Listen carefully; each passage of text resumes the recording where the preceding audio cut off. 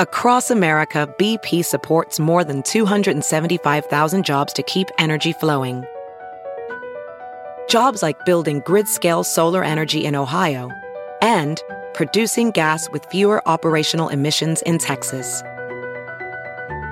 It's and, not or. See what doing both means for energy nationwide at bp.com/investing in America. I'm Rachel True. And I'm Trent Venegas. And you're listening to Quoting Gene Roddenberry, the 100-day podcast that celebrates what would have been the 100th birthday of the man that created Star Trek. Each day between now and the end of our podcast, August 19th, one of Star Trek's biggest icons, or celebrity fans, or both, will be quoting Gene Roddenberry. Then we're going to take a deep dive into why we think this sci-fi legend still has a lot to say to the world.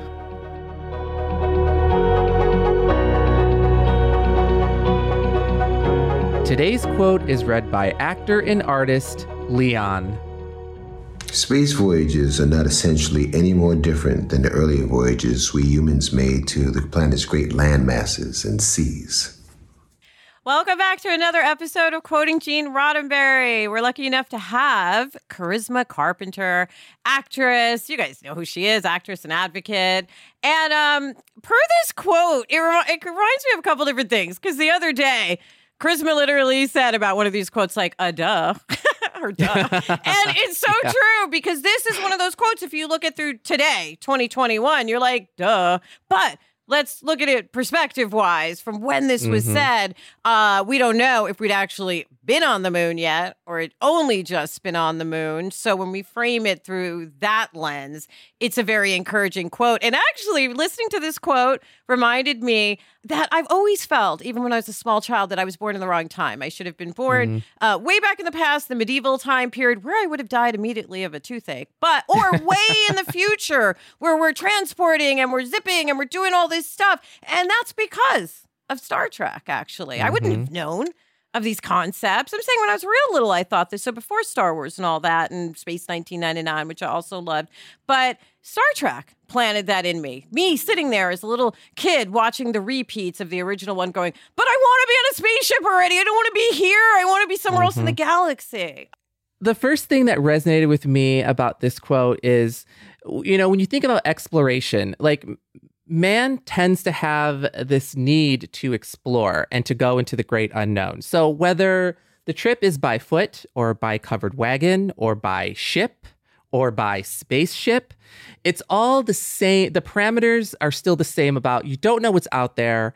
Because we have our survival instinct, if we don't prepare properly for a trip or for an unknown explorative trip, we could put ourselves in real danger. If you think about like how fragile we are as beings, we are, you know, like our skin is very fragile. Like it doesn't take much to kill us. We're like a meat sack. Yeah, we're like a sentient meat sack, a ghost wearing a meat sack. Exactly. So when I watch Star Trek, for example, you take for granted when you see these cast of characters on these spaceships because they're so massive with thousands of crewmen that we don't always see, but we see the characters on the ship, and the perspective is they're in a safe place. We don't really always think about the fact that they're hurtling through space at faster than light speed, where, you know, one asteroid and they could explode. Like if they don't plot their course properly, they could explode at any moment. So you kind of don't think about that until you see characters in like a small runabout space shuttle, like a little shuttle, where they're doing like 1 or 2 man missions. And it's like there's a glass window, and sometimes there's only force fields between you and the void of space. Like, that's how dangerous space travel is in the 23rd, 24th century. Also, and we take it for granted in that world of Star Trek. But you're talking about space travel, right? And I'm like, we don't know nothing about the ocean. We only know 10% of what's happening with our own brains. We only know 10% of what's happening with the ocean. There could be a sea monster that comes up and swallows the entire world tomorrow. And we're like, we just discovered it. We didn't know. We know nothing. Yeah, and to piggyback off that point, if you take like a small little sea ship and you go down where the pressure is overwhelming, the ship could buckle and you'll die. Like that. The point is, like, exploration is the same into the unknown, no matter the mode of transportation, because the danger is out there if you don't know how to prepare for it. Fascinating. Yeah, we've always done it. We'll always continue. Just think about, I was just thinking the flat earthers out there.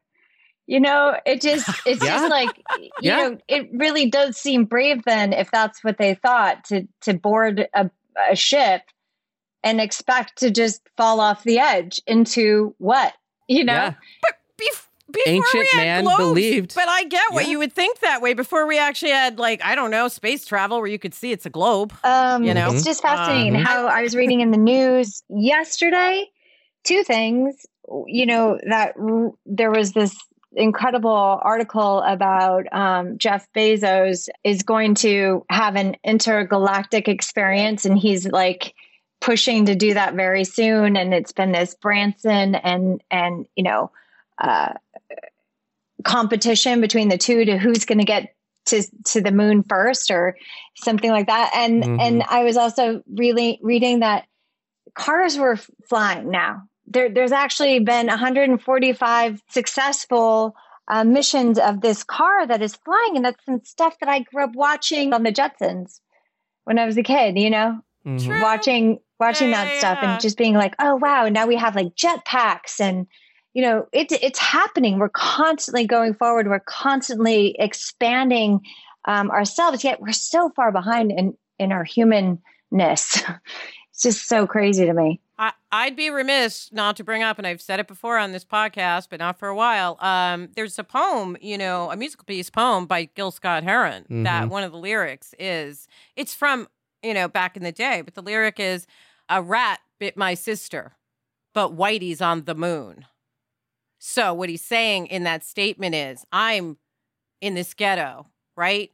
And a rat roaming around with the rats, and the dirt, and we're poor.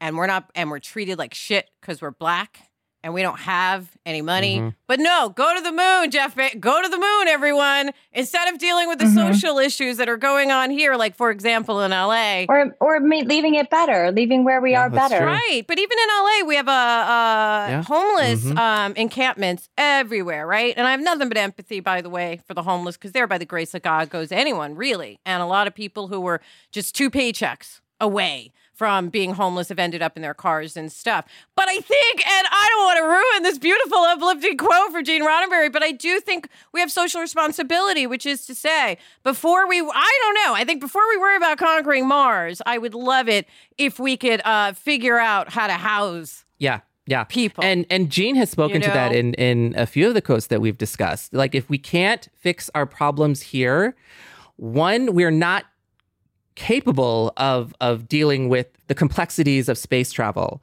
God help us. If we can't take care of our fellow man here, we are not equipped to even think about that future where space travel is. But so Trent, I was thinking, wouldn't it be amazing if we could do it at the same time? And absolutely. Then there's the other idea that what percent of people are ever going to be able to. Most people don't even leave their towns, their hometowns, let alone the country, so let alone another their Tri-County area. And it's only, it's a whole, I've referenced this before. It's like Elysium, you know, it's like only the elite will be able to leave and then eventually leave Earth in an apocalyptic state. I can't wait till they start redlining the moon and Mars, you know? That's the truth. You know what I mean? Like, you can't buy there. Yeah.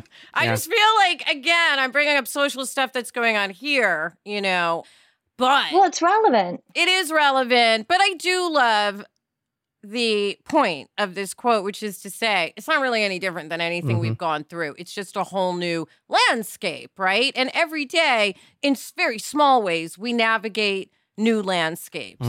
You know what I mean? Like, whether they're emotional landscapes or people you have to talk to who you don't want to talk to or any of that, just navigating that from day to day. It must have been very, very just as bizarre to go from one landmass to another landmass then as it is for us to be considering trips to Mars and the moon.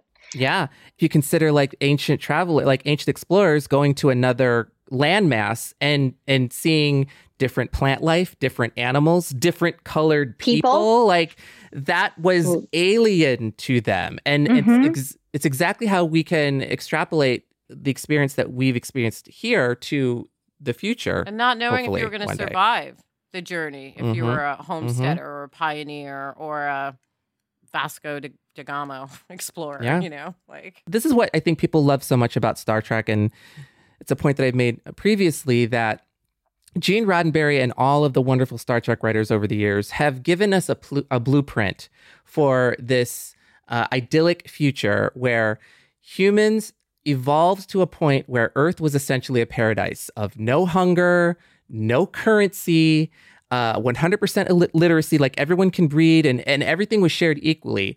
And when man finally reached that level of perfection, quote unquote, then they were able to take the next step and to boldly go into space. I love that you brought this quote up, because I was going to say, Trent, remember when you said that quote?